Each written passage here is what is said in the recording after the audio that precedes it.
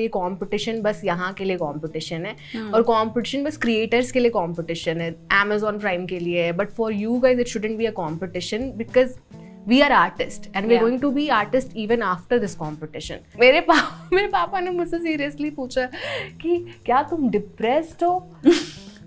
तुम डिप्रेस्ड नहीं हो तो फिर यूपीएससी क्यों नहीं कर रही हो? What is the worst thing that somebody said? मुझे तो लीगल नोटिस आ गया था एक बार. One of my friends got married through Tinder, which still surprises me. और अभी भी उनकी शादी चल रही है. कि मुझे बिग बॉस कितना पसंद है और मैंने पिछले जितने भी सीजन्स नहीं देख के अपनी लाइफ में कितना कुछ मिस आउट किया है.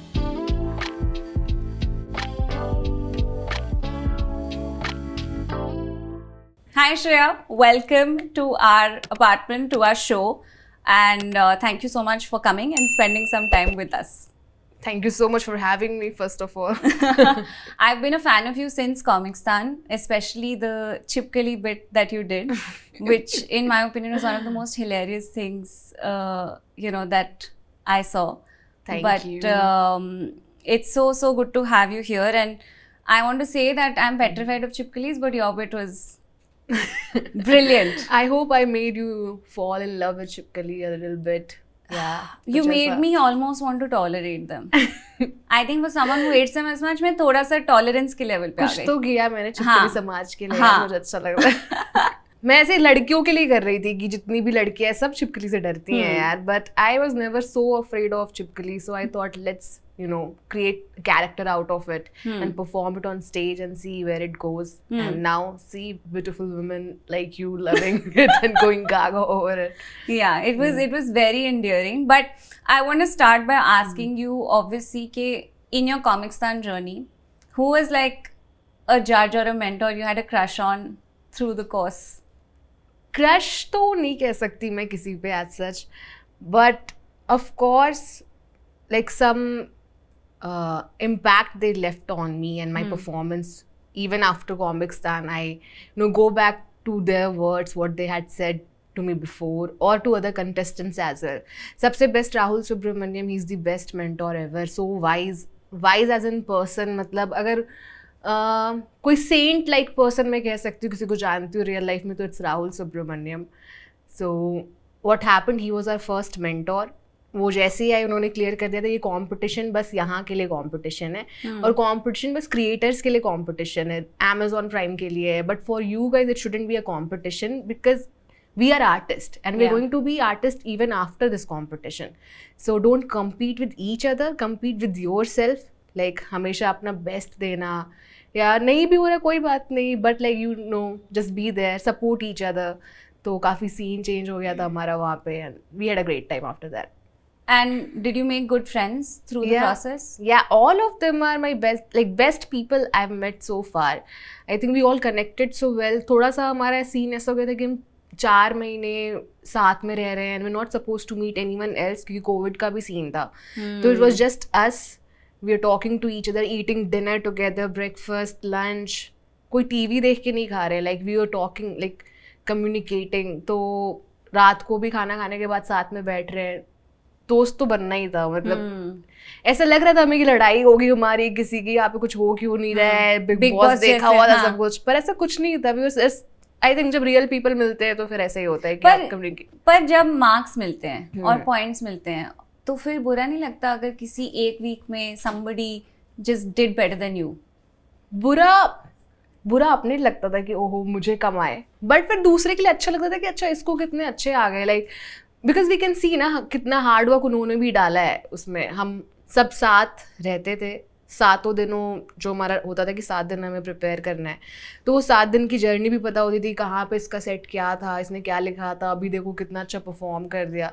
तो वो जर्नी भी हमने देख रखी है, प्लस हमारी इतनी बॉन्डिंग हो रखी है कि you go girl, you go my friend, my brother.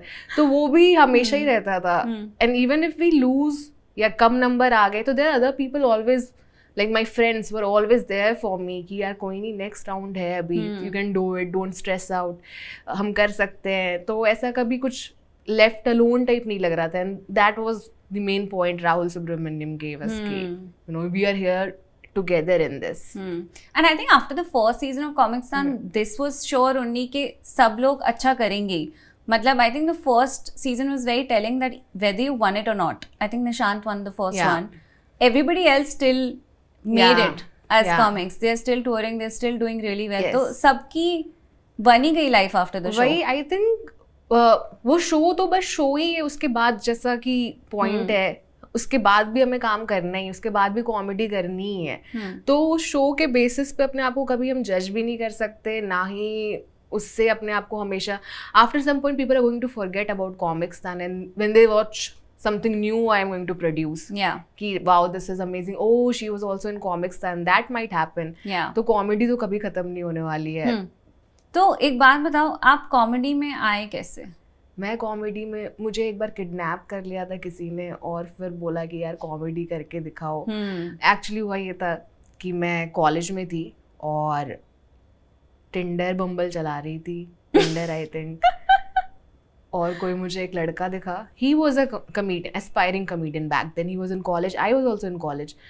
और उसने बताया ऐसा कि उसके कॉलेज में कॉम्पिटिशन है कॉमेडी का and prize money is like 10,000. I was enticed कि वाओ तो करना चाहिए. एक्स्ट्रा 10,000 किसको नहीं चाहिए होते कॉलेज में.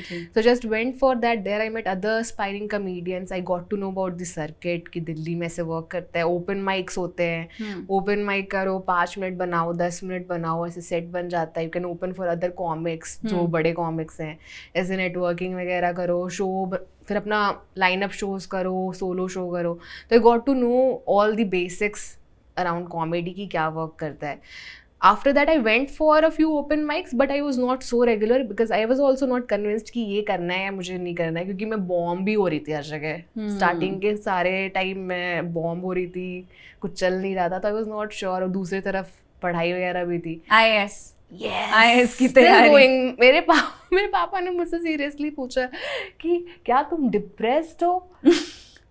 तुम डिप्रेस्ड नहीं हो तो फिर यूपीएससी क्यों नहीं कर रही हो? एज इफ जितने भी लोग नहीं डिप्रेस्ड है, खुश है, उन सबको यूपीएससी करनी चाहिए. उनको तो ये भी लग रहा था कोई मुझे ब्लैकमेल कर रहा है. मैं कॉमेडी करने गई और कहीं पे मेरी किसी ने वीडियो बना ली है और उस वीडियो के चक्कर में कोई मुझे ब्लैकमेल कर रहा है और मैं कॉमेडी नहीं छोड़ पा रही हूँ. That's commitment to a cause. कि इतने साल बाद भी he so convinced कि नहीं, मुझे तो वही कर लो. एक्स बॉयफ्रेंड टाइप ही फीलिंग आती है जो नहीं से बार बार आके आई मिस यू करते रहते हैं. मेरे पापा और मम्मी दोनों एक यार इतना किया है, यूपीएससी तो है. अगर मैं एपीजे अब्दुल कलाम भी होती और मैंने रॉकेट लॉन्च कर दी होती, मेरे पापा ये बोलते हैं अभी कर दिया, अब आईएएस भी कर लो. मतलब वो रुकते नहीं, आईएएस उनका एपिटमी है. तो बट हाँ, मैंने ओपन माइक्स कुछ टाइम के बाद, जब मेरा कॉलेज ऑलमोस्ट ओवर होने वाला था और कॉमिक्सतान 2 का ऑडिशन का ऐसे वीडियो भेजनी होती है, तो वो वाला पार्ट चल रहा था, तब मैंने वापस से कॉमेडी करनी स्टार्ट की. I got a call from Comicstaan season 2 कि ऑडिशन देना है. तो 10-15 दिन का टाइम था मेरे प्रिपेयर करने के लिए. एंड उसमें मैंने इतने सारे ओपन माइक्स कर लिए, हर दिन जाके ऐसे 3-4 ओपन माइक्स कर रही हूँ. तो मुझे लगा यार ये तो बहुत सही चीज़ है. And I was also getting better क्योंकि इतना डेडिकेशन उस टाइम आ गया था कि कॉमिक्सतान सीजन 2 एंड ऑल. हालांकि सेलेक्ट नहीं हुआ मेरा सीजन 2 में, but that gave me a push कि कर तो सकते हैं. And then I prepared for season 3. I went there. Interesting. And मतलब it really intrigues me and I wanted to have this conversation with ask you कि do people expect you to be funny all the time? कि मतलब कोई भी बुला के बोलेगा joke मारो या कुछ हंसा दो, ऐसे होता है एट गैदरिंग्स विद फ्रेंड्स और फैमिली? कोई ऐसा बोलता है मैं गुदगुदी कर देती हूँ वो बात. I think that is the, हंसा दिया मैंने आपको भी, सो हंसी तो फंसी, you know. But I think friends ऐसा करते हैं कि कोई जोक सुना दो अपना, पर वो वर्क ही नहीं करेगा. क्योंकि जब मैं जोक सुनाने चाहती हूँ, एक स्टेज होता है, एक माइक होता है, स्पॉटलाइट होती है, ऑडियंस अपना शांति से बैठी होती है, उनको पता होता है एक परफॉर्मर आने वाला है, वो कॉन्टेक्स्ट सेट करेगा, फिर ऐसे पंच लाइन वगैरह आएगी. तो वो ऐसे इन रियल लाइफ अगर कोई मुझे बोले ऐसे कोई जो दोस्त जो कॉमिक नहीं है कि जोक सुना दो, it's gonna bomb every time I try, it's gonna bomb. एक बार मुझे पुलिस वाले ने पकड़ लिया था ऐसे और बोला जोक सुना. हाँ, फिर सुनाया? Yes. And did you get away? उन्होंने बोला इतना गंदा जोक मत ही सुनना और चले जाओ यहाँ से. But yeah, I got away. So out of pity you got away? Actually he did laugh, but मैं तो काफी डर के सुना रही थी. मुझे पकड़ लिया था, मैं हेलमेट पहन के नहीं गई थी. I was there with a friend और वो मुझे ड्रॉप कर रहा था घर पे एंड मैंने अपना हेलमेट नहीं, उसके पास ही बस हेलमेट थी, मैंने नहीं पहना, तो हम दोनों को रोक लिया। हम दोनों से थे कि यार हम अच्छे लोग हैं, हम हमेशा पहनते हैं, आज इमरजेंसी है, रात का टाइम है, ये मुझे छोड़ रहा था घर। तो उन्होंने पूछा क्या करते हो ऐसा, तो उन्होंने हम दोनों कॉमेडी करते हैं, तो उन्होंने ठीक है जोक सुनाओ, और फिर मैंने उनको जोक सुनाया ऐसे, फिर मेरे फ्रेंड ने भी उनको जोक सुनाया एंड देन इज़ लाइक कि ठीक है यार बच्चे ही हैं, जाने दो। हाँ। मैंने विनम्र के साथ आपका पॉडकास्ट देखा क्योंकि आवाज जैसे कि मैं वो नहीं पूछूंगी जो उसने पूछा है, ताकि हमारा कंटेंट सेम ना हो और जो दूसरी बार सुन रहा है उसको कुछ नया मिले। तो इसीलिए I will not ask you about Bihar, कि मैंने डिसाइड कर लिया है कि हम रिपीट नहीं करेंगे। बिहार के बारे में तो बहुत बात कर, और लालू जी के बारे में, लालू जी के बारे में। But when you moved from Patna to Delhi, you were here for your college, and then you never really went back. No, I still go back because my parents are over there. हाँ, but settle आप इधर ही हो गए ना? हाँ, settle तो इधर ही। दिल्ली के बारे में क्या अच्छा लगा आपको?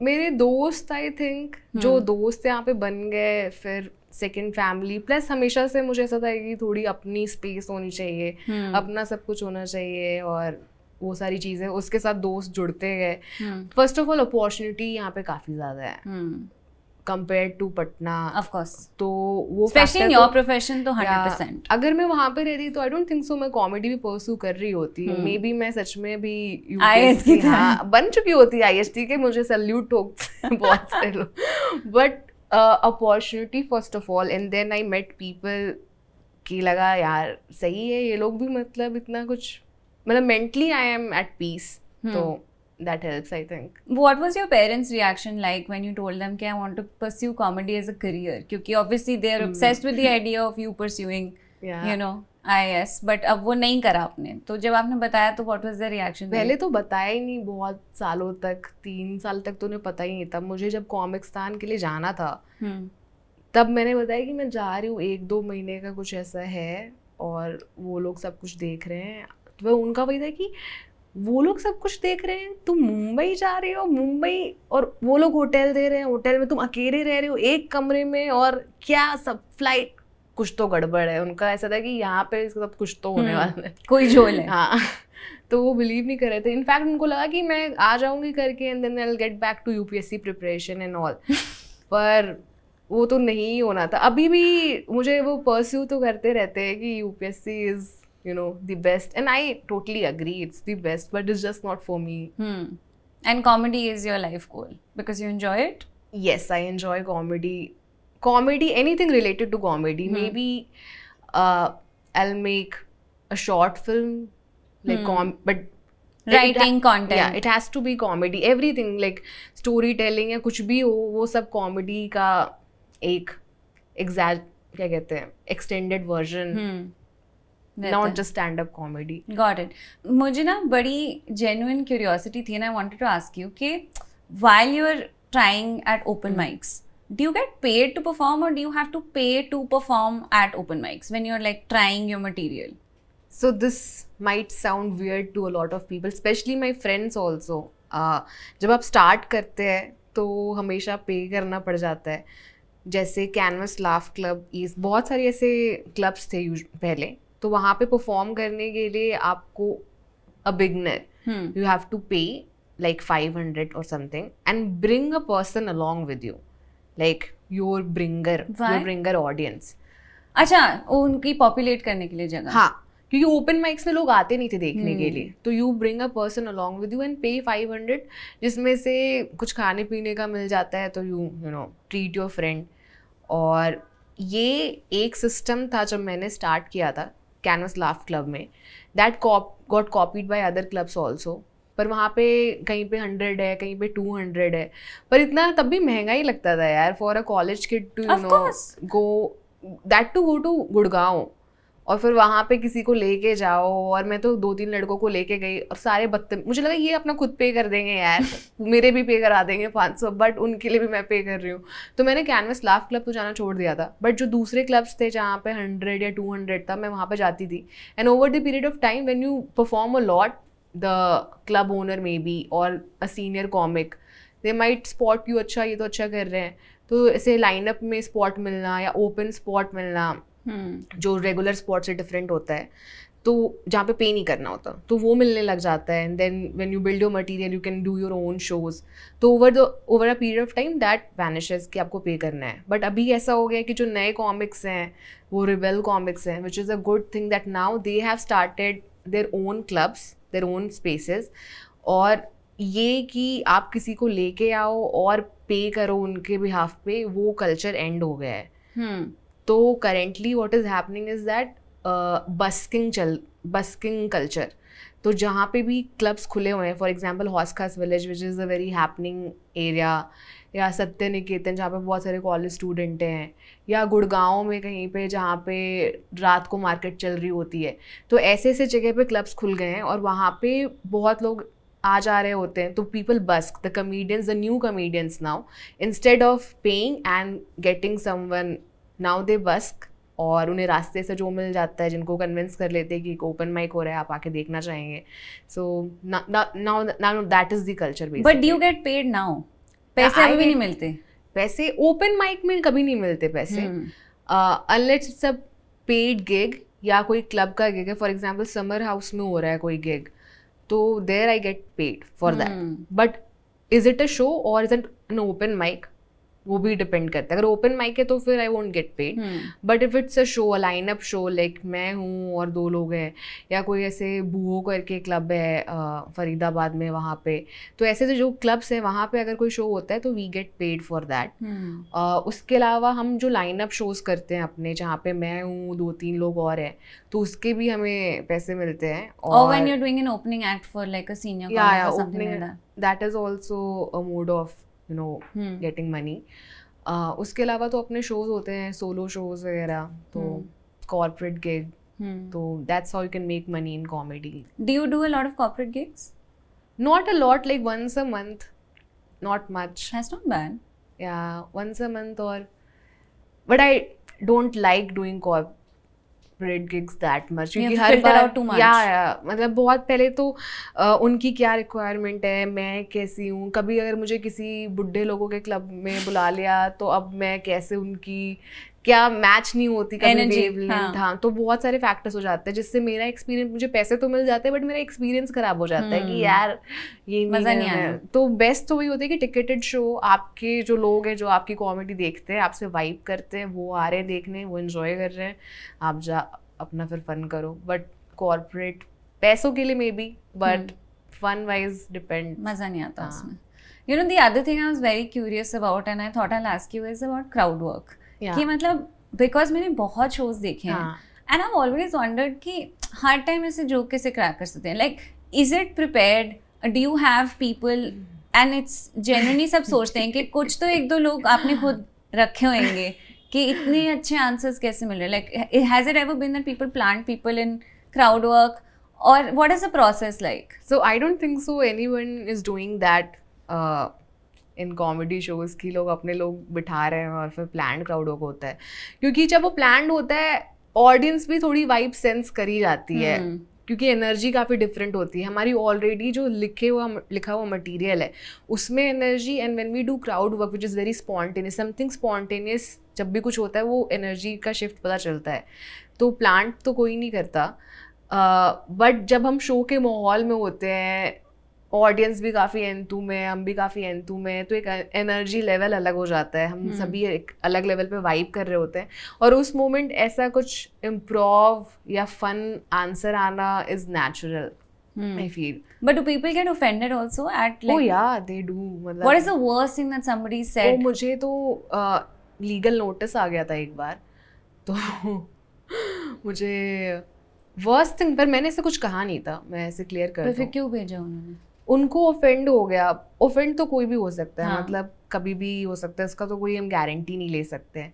बट लोग ऑफेंड होते हैं और अब ज़्यादा होने लग गए, मुझे ऐसा लगता है. फॉर एग्जाम्पल बस्सी का भी स्पेशल आया था Amazon Prime पे, and he was talking about lawyers. I know, I saw it. I thought it was hilarious. Yeah, it is hilarious.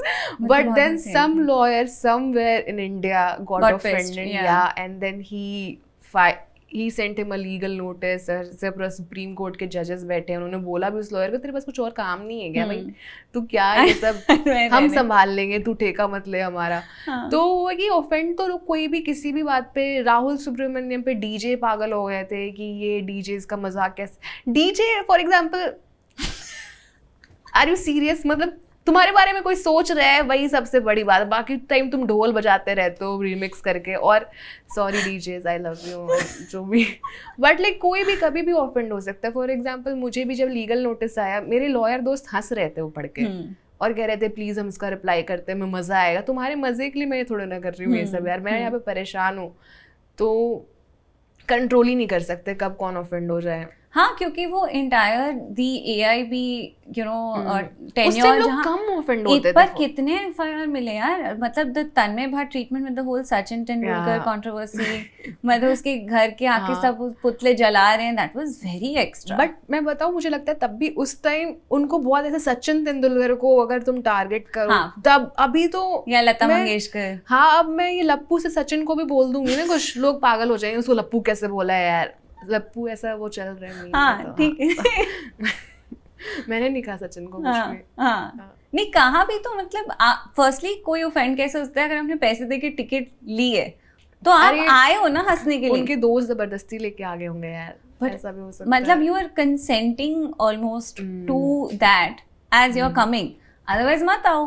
हाँ, आप कॉमेडी शो में जा रहे हो तो you have to take that little bit of this thing. हाँ, थोड़ा बहुत तो कोई मजाक उड़ाएगा ही आपका। कुछ चीजें मैं समझ सकती हूँ कि ऑफेंसिव हो सकती है, जैसे फॉर एग्जांपल अगर अब सचिन तेंदुलकर के बारे में कोई ऐसा जोक करे, it might offend a lot of people, but sometimes if it's on you, कुछ कॉन्वर्सेशनल में तुमने कुछ ऐसा बोला और मेरे मुंह से निकल गया है, then it's fine, you shouldn't get offended. या मुझे तो इतने कॉमिक्स से मेरा मजाक उड़ाया क्योंकि मैं बहुत सारे शोज में अपने पेरेंट्स को ले जाती हूँ और मुझे बड़ा मजा आता है। My parents are really relaxed chill people and because I look for shows to go to. You know, it's something I look forward to. And I feel like after a certain age now, the responsibility to keep your parents young mentally almost comes on you. You know, technology has advanced so much in the last few years. इतनी नई नई चीजें हो रही हैं, तो मेरा बड़ा मन करता है कि मैं लेके जाऊँ उनको, मतलब एक्सपीरियंस कराऊँ, सब कुछ साथ एंजॉय कर सके, क्योंकि जब हम बच्चे थे तो भी एक हमारे बीच में गैप था, कॉलेज में आते आते थोड़ा बहुत वो गैप क्लोज हुआ, and now we are at that age कि अब हम बोल सकते हैं पेरेंट्स को कि you should try this, you should do that and all. तो कॉमेडी साथ में जाना पेरेंट्स के तो बेस्ट है। मैं भी एम करती हूँ कि मैं कुछ ऐसे ही जोक्स करूँ जो मेरी मम्मी थ्रू आउट एंजॉय कर सके, and I did perform in front of her, she loved it and that was the biggest validation I think.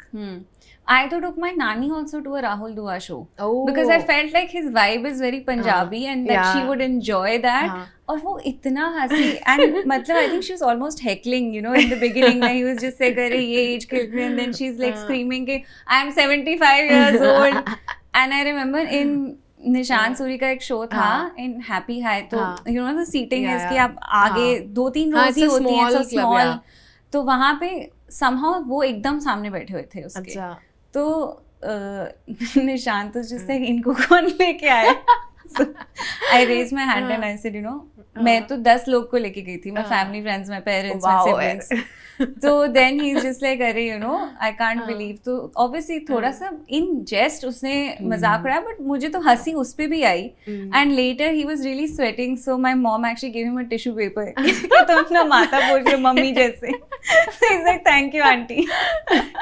That's sweet यार। आई थिंक अब धीरे धीरे वो कल्चर आ भी रहा है, like you go to these shows with your family, तो लोग भी आने लग गए हैं, और ऐसा होना भी चाहिए कि सब लोग सेम ह्यूमर पूरी फैमिली इंजॉय कर सके, मतलब कुछ तो हमारे लिए है ही, बट फैमिलीज भी इंजॉय कर सके सारा ह्यूमर, तो बेस्ट है।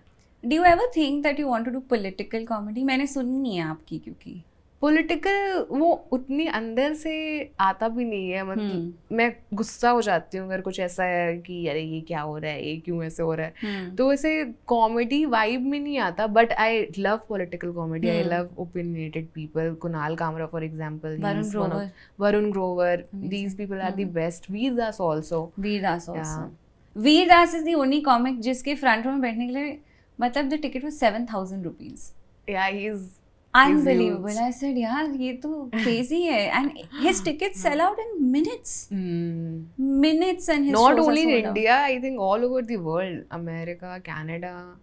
But I think Zakir has the same Yeah, Zakir has the same vibe and aura. phenomena. हाँ, उसकी भी मतलब ये जो सारे specials आए ना, ये मैं सब You are a huge comedy fan. I'm a huge comedy fan, and I was waiting कि कोई एक comic को तो मुझे बुलाना है podcast Please tell पे. me who's your favorite comedian apart from me.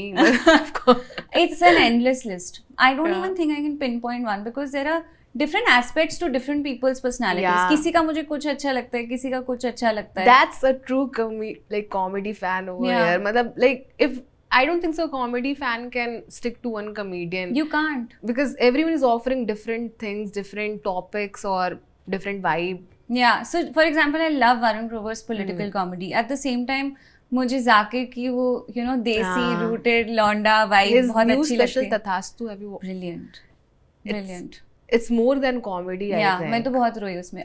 But I still feel हक से single was his best. क्योंकि मैंने बहुत बारी देख लिया and it still makes me laugh each time. मुझे याद नहीं, बट मैंने तथास्तु रिसेंटली देखा था, तो I was very well impact, like I felt the impact, जैसे रोना, इमोशनल हो गए बीच में, हंसा के रुला दिया, रुला के हंसा दिया. That is some sort of power.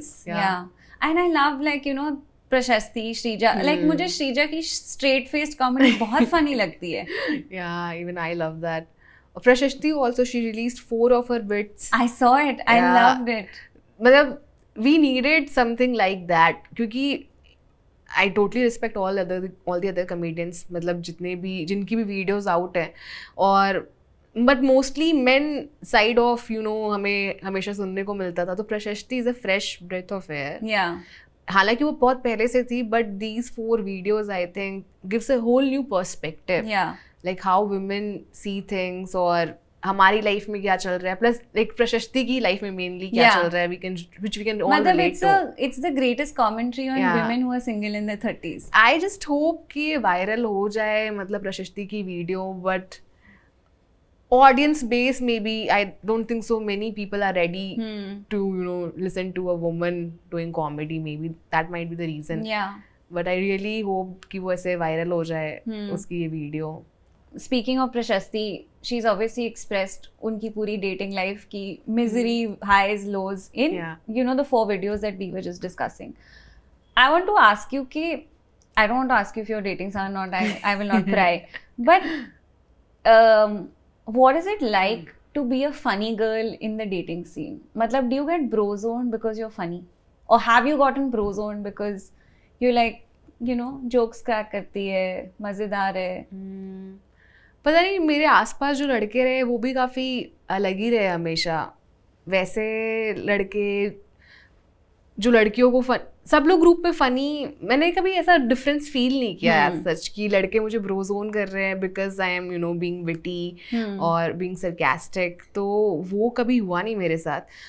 And maybe it's because ऐसे लड़के मिले जो रिस्पेक्ट करते हो इन सब चीज़ों की कि okay this is just making the conversation even better. तो why bro zoning this person?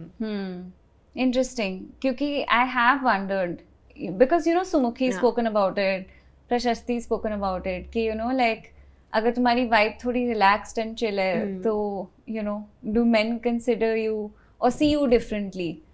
ये तो I think it goes for everyone. अगर थोड़ा भी कोई opinionated ज़्यादा हो तो लड़के, स्पेशली यंग बॉयज़, मैं ये कह सकती हूँ, जब हम सभी यंग थे और जो मेरे दोस्त अभी हैं जब वो भी यंग थे, तो वो थोड़ा सा कहते थे कि ये सब तुम लोग सारा फ़न ख़राब कर रहे हो, ये सब बोल के एज सच. तो मे बी उसको डील करने के लिए थोड़ा बहुत फ़नी होना पड़ा, सरकास्टिकली रिमार्क्स पास करना स्टार्ट करना पड़ा.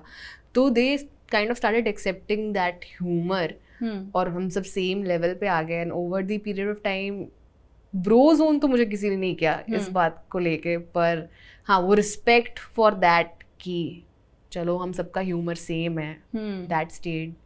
Interesting. What is, Shreya, your take on love and dating in today's day and age? पहले काफ़ी मेरी लिस्ट हुआ करती थी कि मुझे ये ऐसा होना चाहिए लड़का, वैसा होना चाहिए, ये भी होना चाहिए, should be smart, he should be he also must know how to cook and clean, he should have a good package and all, जो भी है. But over the period of time, those things kind of started to vanish. क्योंकि वो सारी चीज़ें मैं खुद पे अप्लाई करने लग गई कि मुझे खाना बनाना आना चाहिए, मैं स्मार्ट, मुझे बुक्स पढ़ लूँ ताकि स्मार्ट हो जाऊँ. तो जब खुद सब कुछ अचीव कर लिया फिर लगता है कि यार शायद ऐसा कुछ नहीं भी चाहिए, बट कोई ऐसा मिल जाए जो रिस्पेक्ट करे, जो इमोशनली सपोर्ट करे. Emotional support became the more important thing. तो अभी भी जो मेरा रिलेशनशिप है, I think we connect emotionally so much कि बाकी सारी चीज़ें उतनी मैटर नहीं करती. At the end of the day, I know this person is going to be there for me. तो वो security बहुत ज़्यादा मैटर करती है कि मैं अंदर से secure feel करती हूँ. Emotional safety कि you can be your most vulnerable self without being judged. Exactly. Even लड़ाई हो भी जाएगी तो I know this is not going to take up any more. Like कल फिर मैं इसी बात पे चिढ़ ही नहीं रहूँगी उससे, या फिर वो मुझसे चिढ़ा नहीं रहेगा. हम same page पे ही रहेंगे हमेशा. It's just a small fight and आगे बढ़ जाएंगे हम इस चीज़ से. And matlab, in this entire sort of career of yours, there's just so much travel that you have to do. There's a lot of trust also that one must need to have in their partner. And I'm sure that's also high up on your list, na? कि मतलब मैं इतने सारे and comedy में इतने लड़के हैं, you can't escape that. आप उनके साथ perform करते हो, आप उनके साथ travel करते हो. मेरा boyfriend भी comedian ही है. अच्छा, फिर तो then that solves the problem. ये एक काफ़ी लाइक इम्पॉर्टेंट टॉपिक है जो हमने सबसे काफ़ी लोगों से डिस्कस करा है.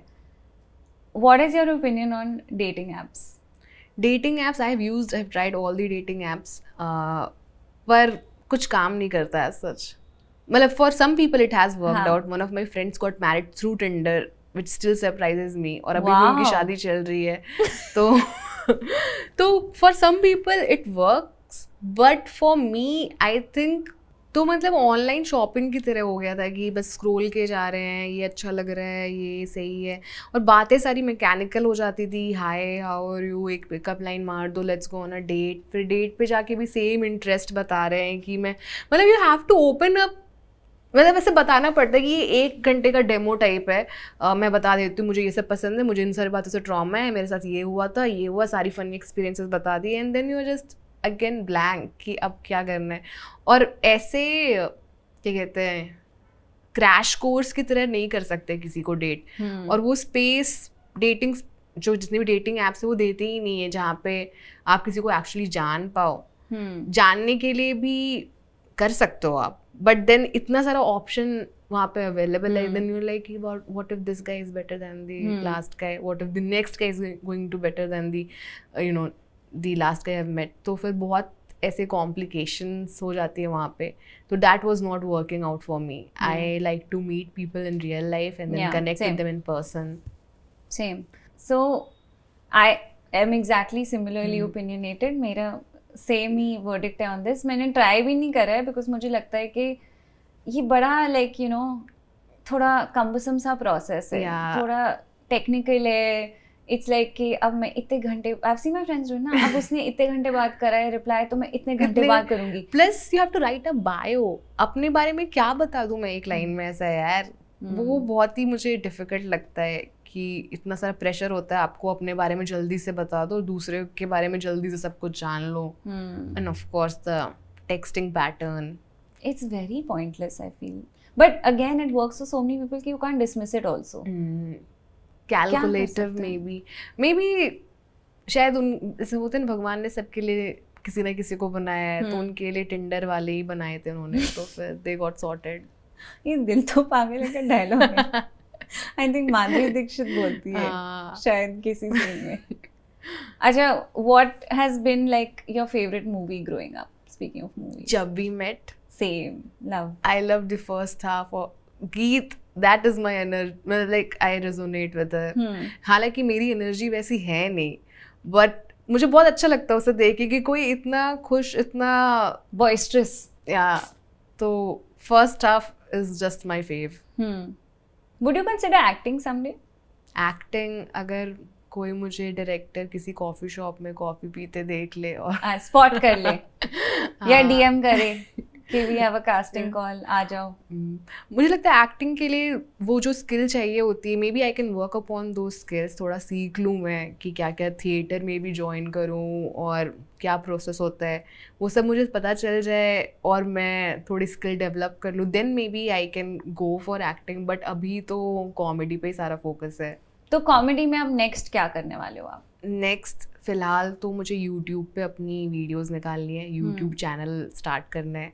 हमने भी पॉडकास्ट इसीलिए शुरू करा है, यूट्यूब को मोनेटाइज करना है. एग्जैक्टली. तो YouTube is a very competitive space now.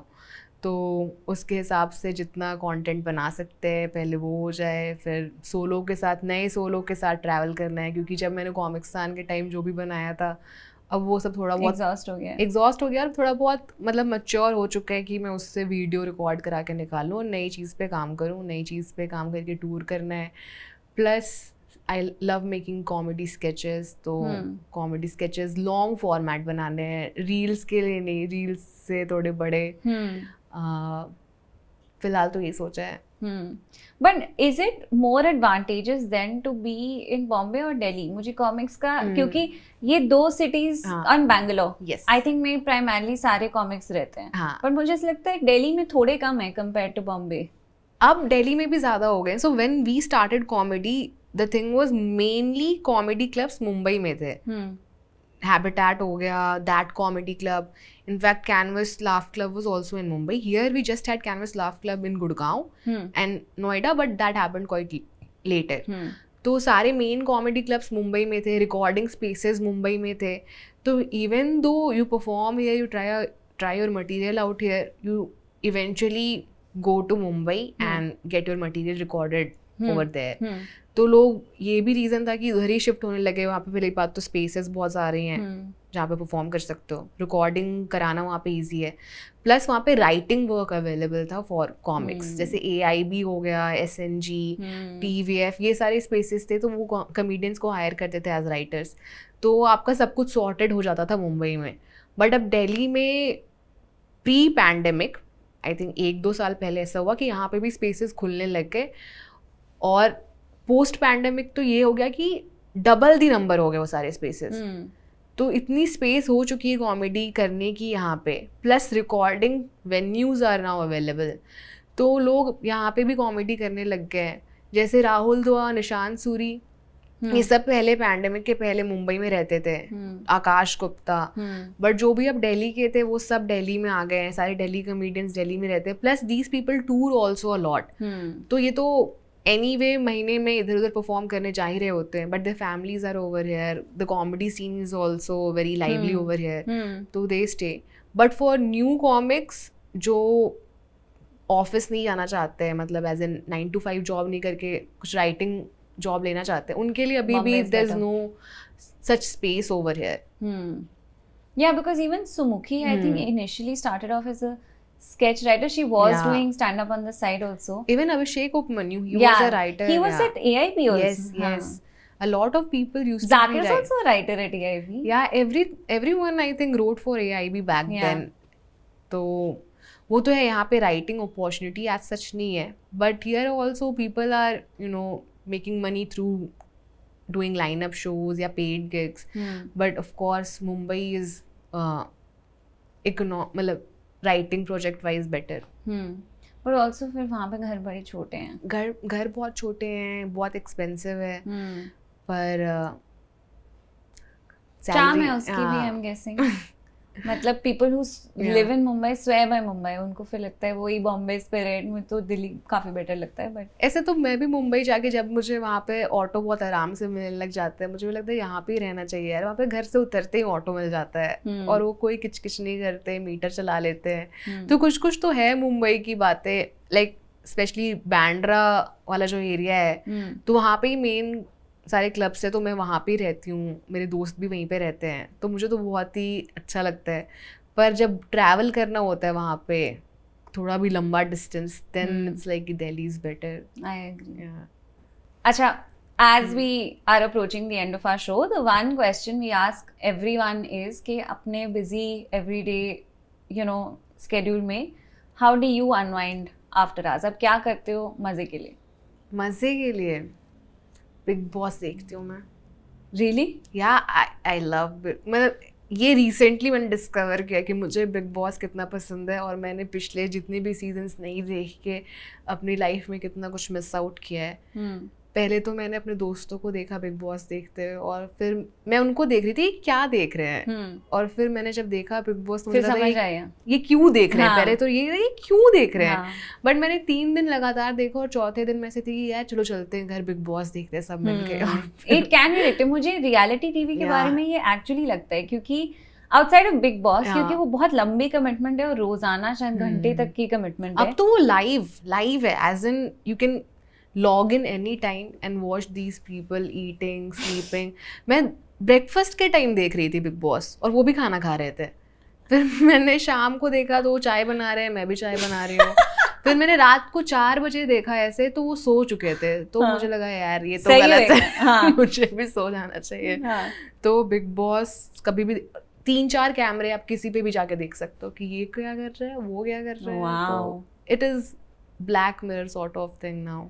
I felt that passionately about Splitsvilla. Splitsvilla, damn, iconic. I missed that gem as well. मतलब iconic show. But I feel like last couple of seasons I have not enjoyed. तो अब मैंने देखना बंद कर दिया है. But first season से लेके almost recently तक. I had my friends who were so much invested into Splitsvilla कि वो लोग ऐसे Saturday night plan करते थे, 6 लोग बैठे हैं और फिर डिस्कस करें कि इस लड़के ने क्या गलत किया. I have done that, and I used to sit and watch it with my brother and my sister, and हम तीनों बैठ के हर Saturday वेट करते थे 1 घंटे of pure trash देखने के लिए. But मैं पहले जज करती थी ऐसे, but now after watching Big Boss I can confidently and ऐसे कह सकती हूँ मैं कि it's not trash. It teaches us a lot about people. It teaches us a lot. मैंने राखी का स्वयंवर भी देखा है. राखी वो मेरी तो फेवरेट है. Iconic show. एंड उससे बेटर मैंने मतलब ऐसे क्या यार ऐसे शोज बिग बॉस को छोड़ के आई डोंट थिंक सो अब ऐसा कुछ रियलिटी टीवी में बन रहा है. हालांकि MasterChef and all everything is there, but थोड़ा ऐसे रियल लोगों को और प्रॉब्लम में देखना मुझे. आई थिंक मैंने डॉली बिंद्रा तक के सीजन का देखा था बिग बॉस थोड़ा.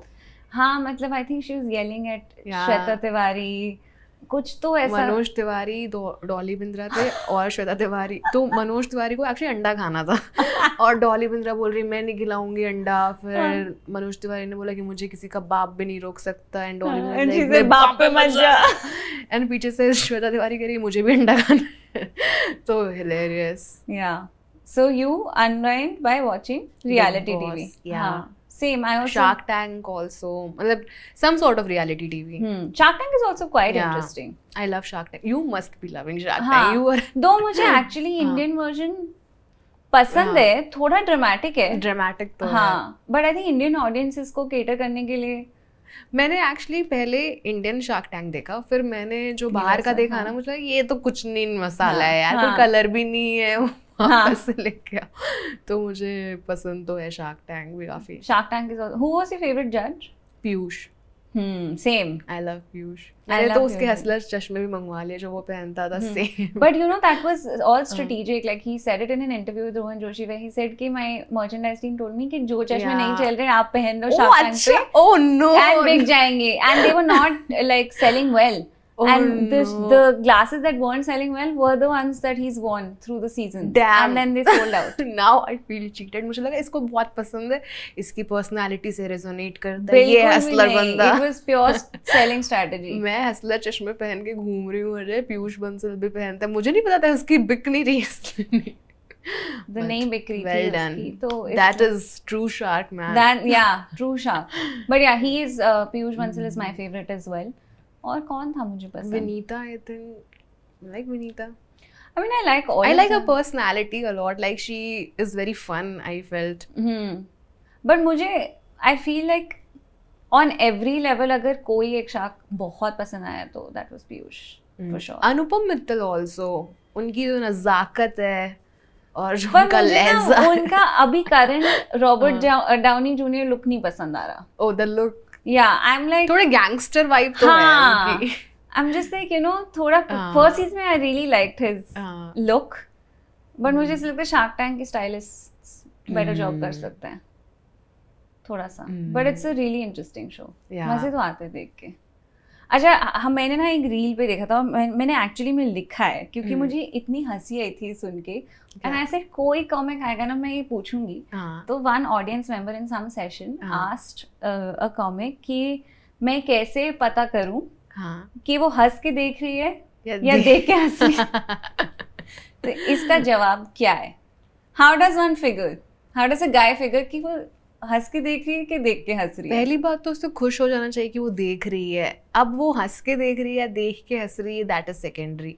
बट अगर वो हंस के देख रही है तो वो अकेले देख रही होगी. लाइक देयर इज अकेले आई कांटेक्ट मेंटेन करके देख रही होगी. बट अगर वो देख के हंस रही होगी लोगों के साथ और 4 लोग होंगे जिसको हाई फाइव कर रही होगी वो कि ये देखो यार. Fair, good observation. ठीक है, this is the answer then. We've solved the puzzle. We usually play a game at the end where we customize it to our guest. And आपका गेम है कौन सा कॉमिक. तो मैं आपको सिचुएशन दूंगी और क्योंकि आपके इतने सारे फ्रेंड्स हैं, आप बताना कि इस सिचुएशन में आप कौन से कॉमिक को पिक करोगे. ठीक है. अगर आपको किसी के साथ रोमांटिक डेट पे जाना है तो ओ मेरे बॉयफ्रेंड ओमकार. डन. इजी था फिर तो. अच्छा, उसके अलावा कोई बताओ ना. उसके अलावा आई थिंक कनन गिल.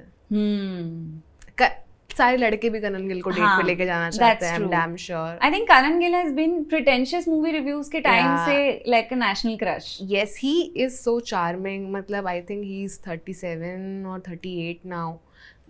काफी टाइम हो चुका है मतलब pretentious movie reviews से अभी के टाइम पे. कॉलेज में थी शायद. He's equally charming. Like अभी भी the way he does comedy, everything about him is very charming. I agree. अच्छा, यूरो ट्रिप पे जाना हो तो? यूरो ट्रिप पे जाना हो तो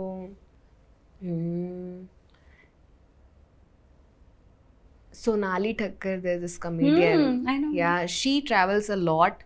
उन्होंने ऑलमोस्ट पूरा यूरोप घूम रखा है, मुझे ऐसा लगता है. She'll be good company to show you around. Yeah, she already knows everything, I think. So great. अच्छा, girls night out. Swati and Gurleen, Dahab, Rupali, जितनी भी लड़कियां हैं. I saw Dahab open for I think Sumukhi maybe. Yes. In Delhi. Yeah. अच्छा, if you wanted to beat someone up. सबसे कमजोर comic कौन सा है? नातिक हसन. आई थिंक उसे पीटना आसान है. नहीं, if you wanted, अच्छा, और किसी को पिटवाना हो तो? किसी को पिटवाना हो तो भी नातिक हसन. क्या करेगा वो? तो वो पिट जाएगा. तो अगर किसी को पिटवाना है मतलब you'll throw him as bait. हाँ, मतलब मुझे उसको पिटते हुए देखना है basically. ठीक है, चलो यही आंसर ले लेते हैं फिर. अच्छा, if you wanted someone to stalk your ex. इसके stalking skills बहुत अच्छे हैं. Dahab, I think she has great stalking skills. She knows everything about everyone. Interesting. अच्छा, if you had to pick someone to be your flatmate. My flatmate, Rahul Subramaniam, because he's so wise. I think वो सब कुछ घर पे भी sort रखेंगे. Made को भी समझाते रहेंगे कि दीदी काम तो काम होता है, आपको यहाँ पे भी करना पड़ेगा, हंसी खुशी कर लो, भी करना पड़ेगा, तो अच्छे से कर लो. तो ठीक है. And if you wanted to, because we heard that you loved the chaat in Indore. Yes. If you wanted to go chaat hopping with someone. Chaat hopping with Ashish Solanki and his wife, both. Because both of them are vegetarian. और उन दोनों को और कुछ खाने को मिलेगा नहीं, तो मैं ही उनकी मसीहा बन सकती हूँ ऐसे उनको चाट खिलाते हुए. तो maybe that's why. Very interesting. Good answers. I felt like you were very honest, and I particularly loved the Kanan Gill wala honest answer, despite you picking a boyfriend first. Yeah. But thank you, Shreya. This was such a fun chat. Same here. Had a blast, and I'll come and watch your show soon whenever you're performing. Done. Not in Happy. In Happy, I also. I've seen so many now. Yeah. But I'll come wherever you're performing next to see you. Done. Or maybe in your club. Soon. Hopefully, yes. Yeah. Okay. Bye. Thank you. Thanks.